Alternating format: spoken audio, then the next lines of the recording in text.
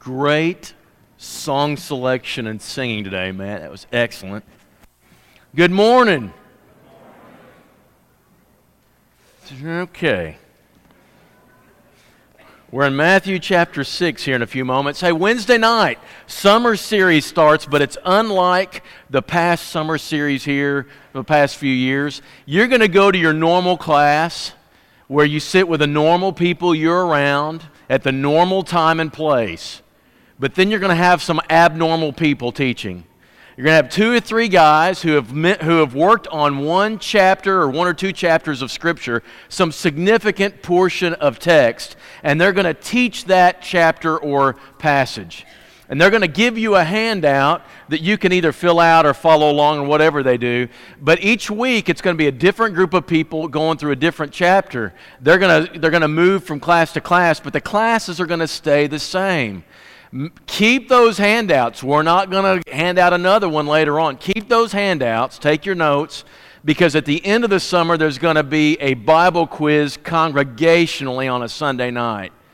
Classes versus classes and gender versus gender. It's going to be cool. Okay? So be here every week. If you miss a week, there'll still be the handout. We'll make sure you get a handout, because that's where the questions are going to come from. So every Wednesday night, you'll meet in your same class, different teachers come around, and you're going to cover 12 significant sections of Scripture during the summer. I'm excited about it, and I hope that you'll really encourage those guys as they go from class to class. And then next Sunday is VBS. And you know what VBS around here means. Everything's going to be different. You're going to walk in here, and it's the birth of Jesus, and probably somebody's water's going to break. It's that real. You know, it's just that intense, because they planned this so well. And you're going to love this. Everybody needs to participate in some way. I know last year's cookie Nazi is not going to be back. Her name is Becky Mulholland. Anybody know her? If you tried to eat, as a worker, you tried to eat a homemade cookie, she would break your arm, because she thinks the homemade cookies should go to the kids. You think so?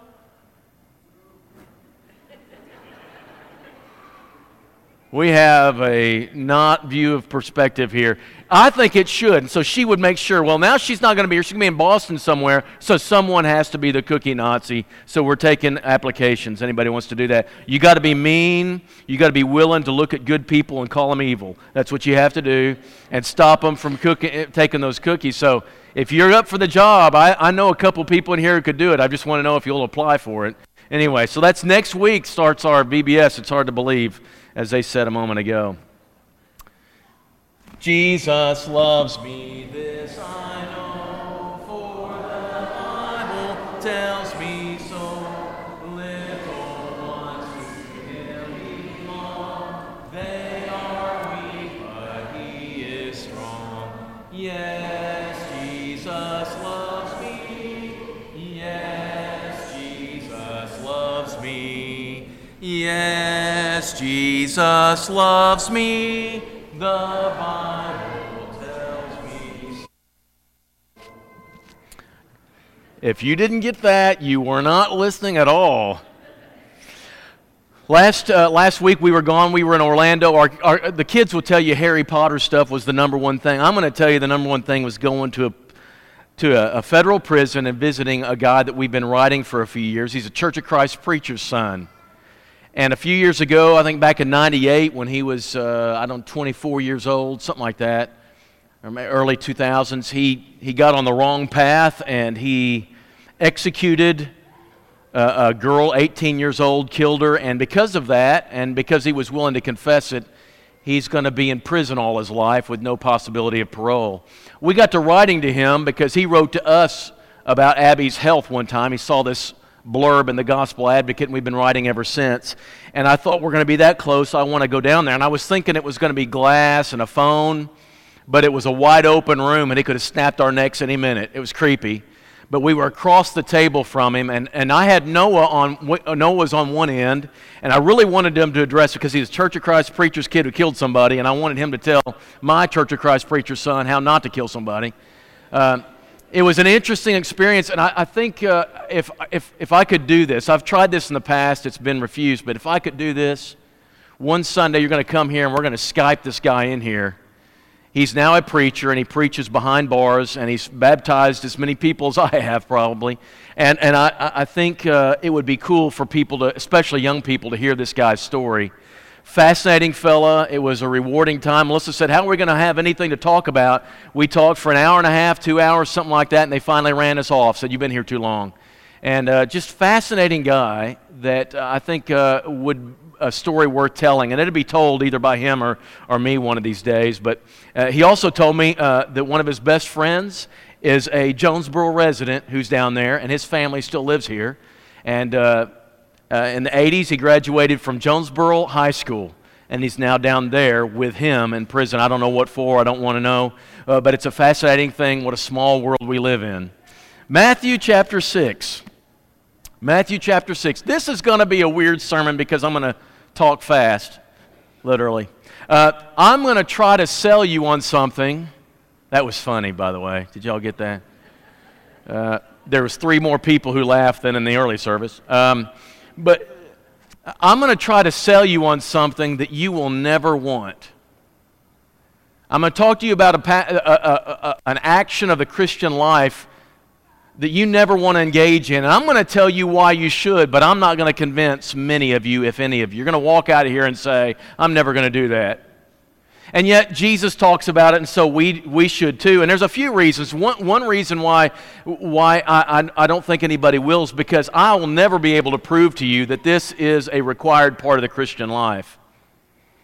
No one's required to fast. I don't have a book, chapter, and verse to convince you. The only thing is this passage right here, Matthew chapter 6, beginning verse 16, and when you fast. It is assumed that you will. But there's a second thing. Nobody wants to. Who in the world chooses this?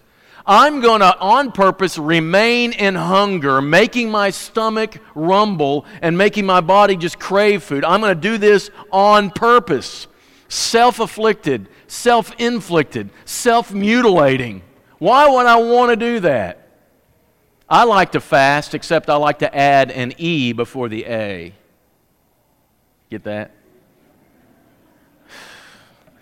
Humor is wasted on you. Third thing is this: culture prides itself on feeding your desires and meeting experiences, not denying yourself one. The only reason anybody fasts today is they're having a colonoscopy, right? So why would I choose this on my own? Why would I want to invite this into my life when I don't have to? And then I would add a fourth one. It would be this: Jesus didn't seem that fond of it. John the Baptist, his followers fasted all the time. The Pharisees fasted. They fasted twice a week. Do you remember that parable in Luke 18 where this Pharisee and this tax collector are praying in the temple, and the Pharisee says, Lord, I thank you I'm not like him. I do all these good things. I go to synagogue and I fast twice a week.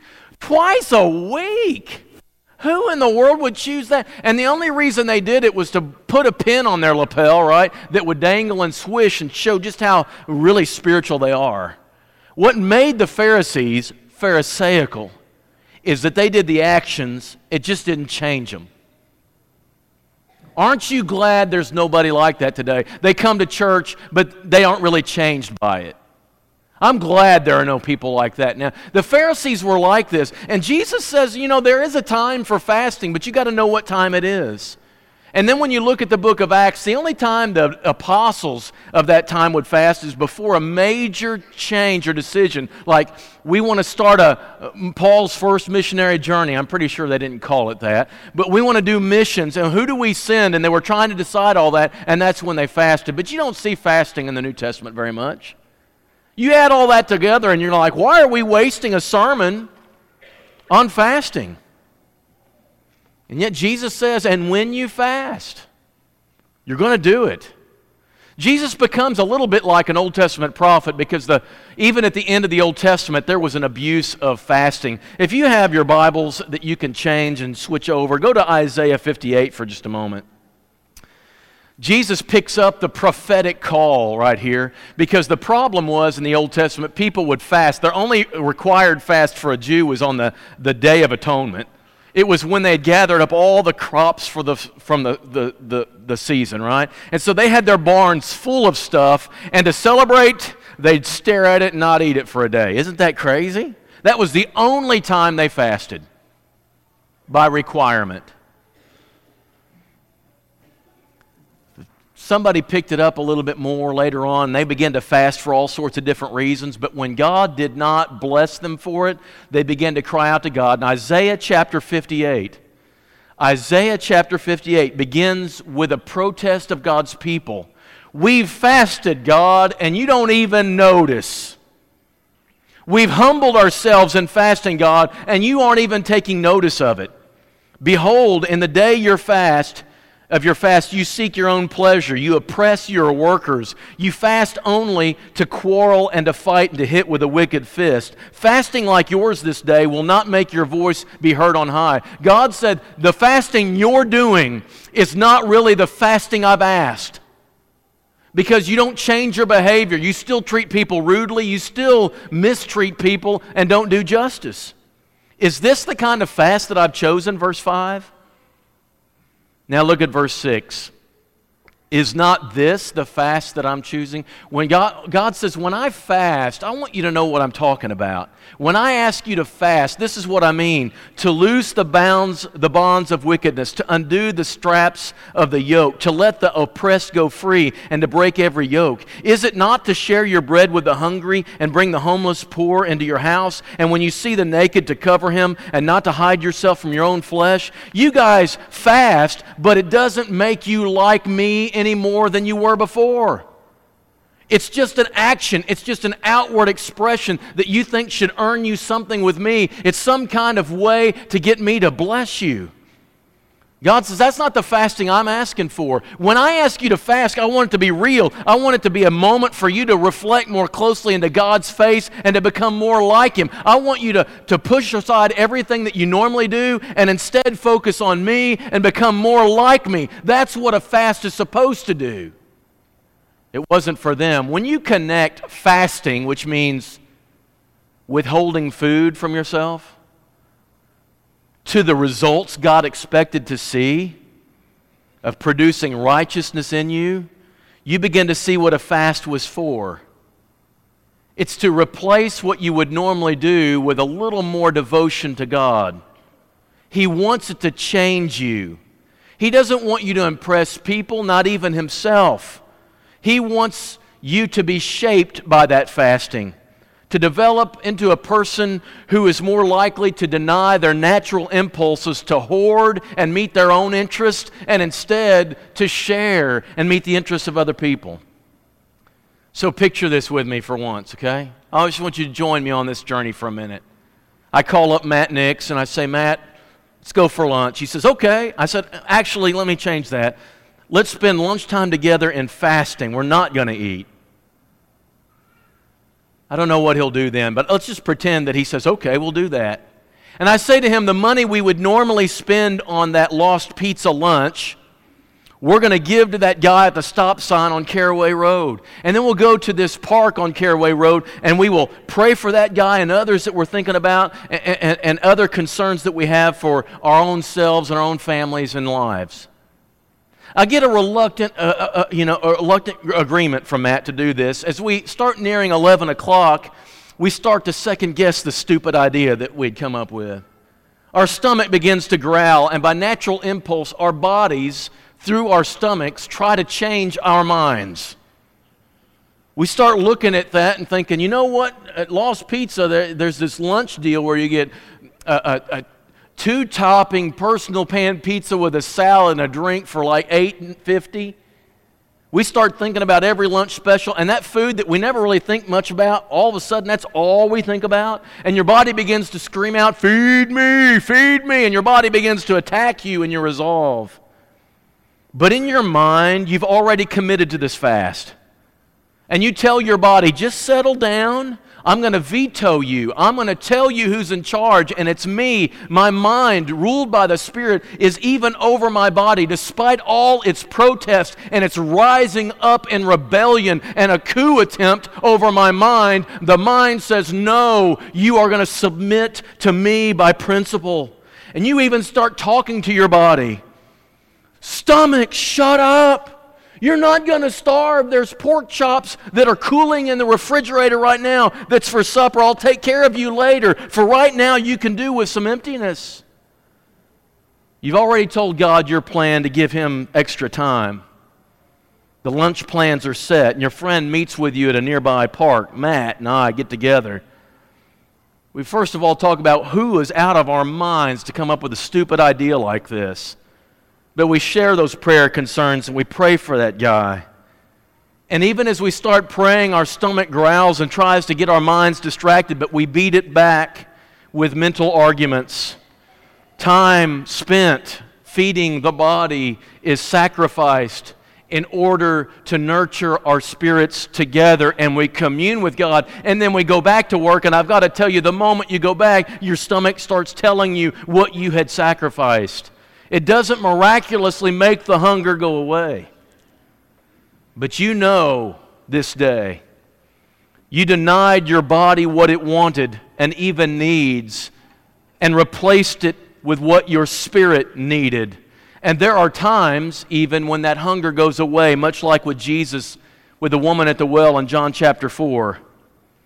But you're back to your normal day and nothing's changed. Listen, this fasting is a parable. It is a spiritual workout. It's a time to exercise spiritual muscles. It's a training ground for what you have to do the rest of your life. Your body, it has these desires, and it has these attractions, and it has these demands that it places upon you. And some of these demands are fine, and some of them are not. Sexual desires are part of natural development of human beings. And God has certain requirements for how those are to be met. Marriage is God's approved means of meeting them. And I have to tell you this, though, and young people, listen very carefully. Your marriage does not answer those with such finality that no more temptation arises. Self-control is needed before you get married, but it's also needed afterward. It's also needed while you're a married person. That need for self-control is never going away. You watch Grey's Anatomy and everybody jumps into bed with everybody else when the desire hits. That's the world's doctrine. But Christian doctrine is this. Sometimes, a lot of times, you have to deny your body what it wants to give God what He wants. Sometimes you do. And sometimes you have to say no with every fiber of your being. And sometimes you long to say yes, and you think and dream and imagine all the ways that you could say yes, and you must say no. And listen, there is not just one person who has this attractional power over you, who is your soulmate. And if you find that soulmate, it meets your needs so deeply, you never have a desire for anyone else. It is a lie. It's not true. And even after you've married and you have that outlet for sexual expression, you will still have your mind wander if you let it, and you must say to your body, no, no, no. You must starve it, just like in a fast. There are people right here at Valley View, attractive people, that can stir those feelings within you. It can happen, and you must say no. And fasting is an example, an exercise in how you can do that for your larger life. You must. The Holy Spirit has these fruit that He grows in you. Love, joy, peace, patience, kindness, goodness, faith, gentleness, and self-control. But that doesn't mean that you don't have to use it. You've got to learn to utilize it. As spiritual people, we have to fast all the time in some sense. We have to deny, we have to distract, we have to starve, because we must not say yes to it. We must say no. It's what makes us children of God and not evolutionary baboons. A way to practice this is fasting. A simple, powerful way to exercise muscles that are required to grow the strength to tell the body, no, no, no. And your emotions are the same way, church. We want to belong. We want to have a place where we're liked. Everybody wants to go where everybody knows your name, or all sorts of ways dictated to us that are required for belonging in certain circles.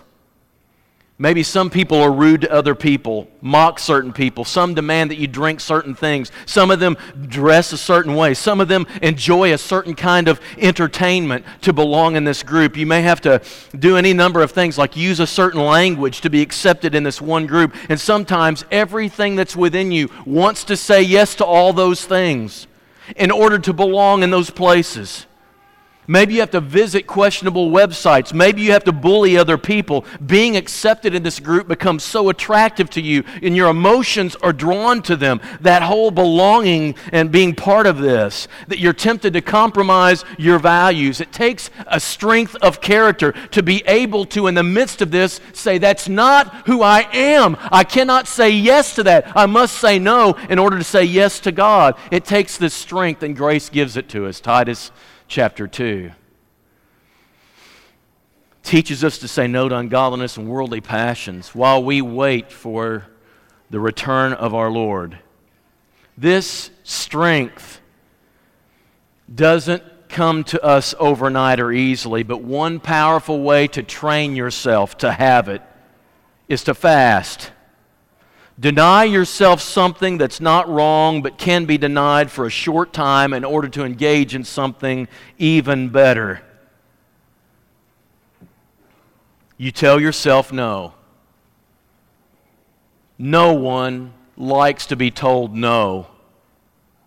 You interview for that job you really want and you're told no, and we feel terrible.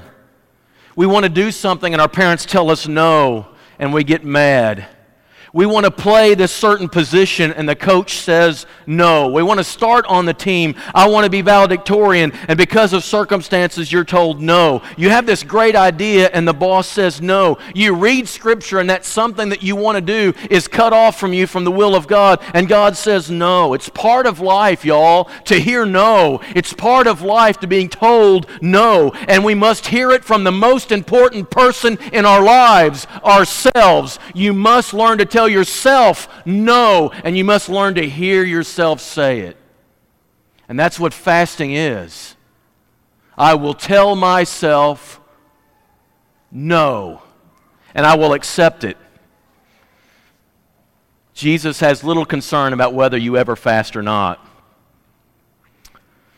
But he knows in this world we must exercise this no in powerful ways. Those who try diets know what this is like, to say no to this food and yes to this, to get in exercise routines where I say yes to this time of day and these kind of routines. You know the strength it takes to get yourself up early, to deny yourself those things you're used to in order to pursue greater ones. And this is not easy, this is not what we want, and it's the reason why few people stick with it. Because we don't know how to commit and have the strength to stand by our no. And we're raising our kids in a generation where they're spoiled and unable to discipline themselves because they don't have parents who are capable of standing over them and not only saying no, but meaning no and staying no for as long as no is necessary. And the only way to train ourselves for this is to practice. Set the alarm. Make yourself get up despite what your body says. Take that job. Keep that job. Do the best you can at that job, no matter how frustrating and disappointing and unsatisfying it is, until you find another. Even Jesus had to submit himself as a perfect man to imperfect parents. Our Christian lives in this world depend on the strength of our inner man to be able to say no to all the things the world offers so that we can say yes to the greatest of things that are eternal and right. Joseph with Potiphar's wife, it's not difficult to know how Joseph was able to say no to her once, but the text says she came back day after day after day. That's how the world is. The world will let Christians be holy for a while, but it will beat us down day after day after day. So how do we train ourselves to get better at this? How do we train young people to say no to their bodies, to say yes to God's will? How do we train people getting married to honor their I do when they don't want to? How can you make people in an age of impulsiveness wait a little longer to save money for something they want so that they can still honor God in the offering plate as it goes by? How do we do this? It's not natural. We have to train ourselves. It takes self-control. It takes the ability to say no to me, to experience the joy of having said yes to God with all the sacrifice that took. So when you fast for one meal, I'm not talking 40 days here, when you fast for one meal to have extra time with God, you've sacrificed something and God knows it. Food's not the only thing, and for some people food's impossible. Maybe it's social media and your cell phone.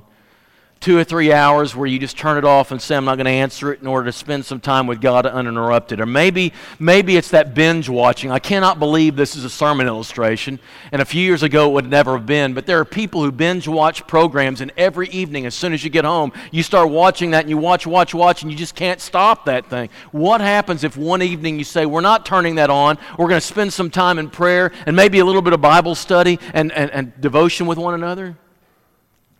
That's fasting. That's what Jesus is talking about. If you can do that on occasion and you can honor it, you're telling your body and your mind, no. Who's in charge? It's the Spirit that's aligned with God's. So life really is a series of clashes between the body's desires and the Spirit's submission to God, and the Christian must win more than lose. So Jesus never offers a time for fasting at all. That would defeat his purpose.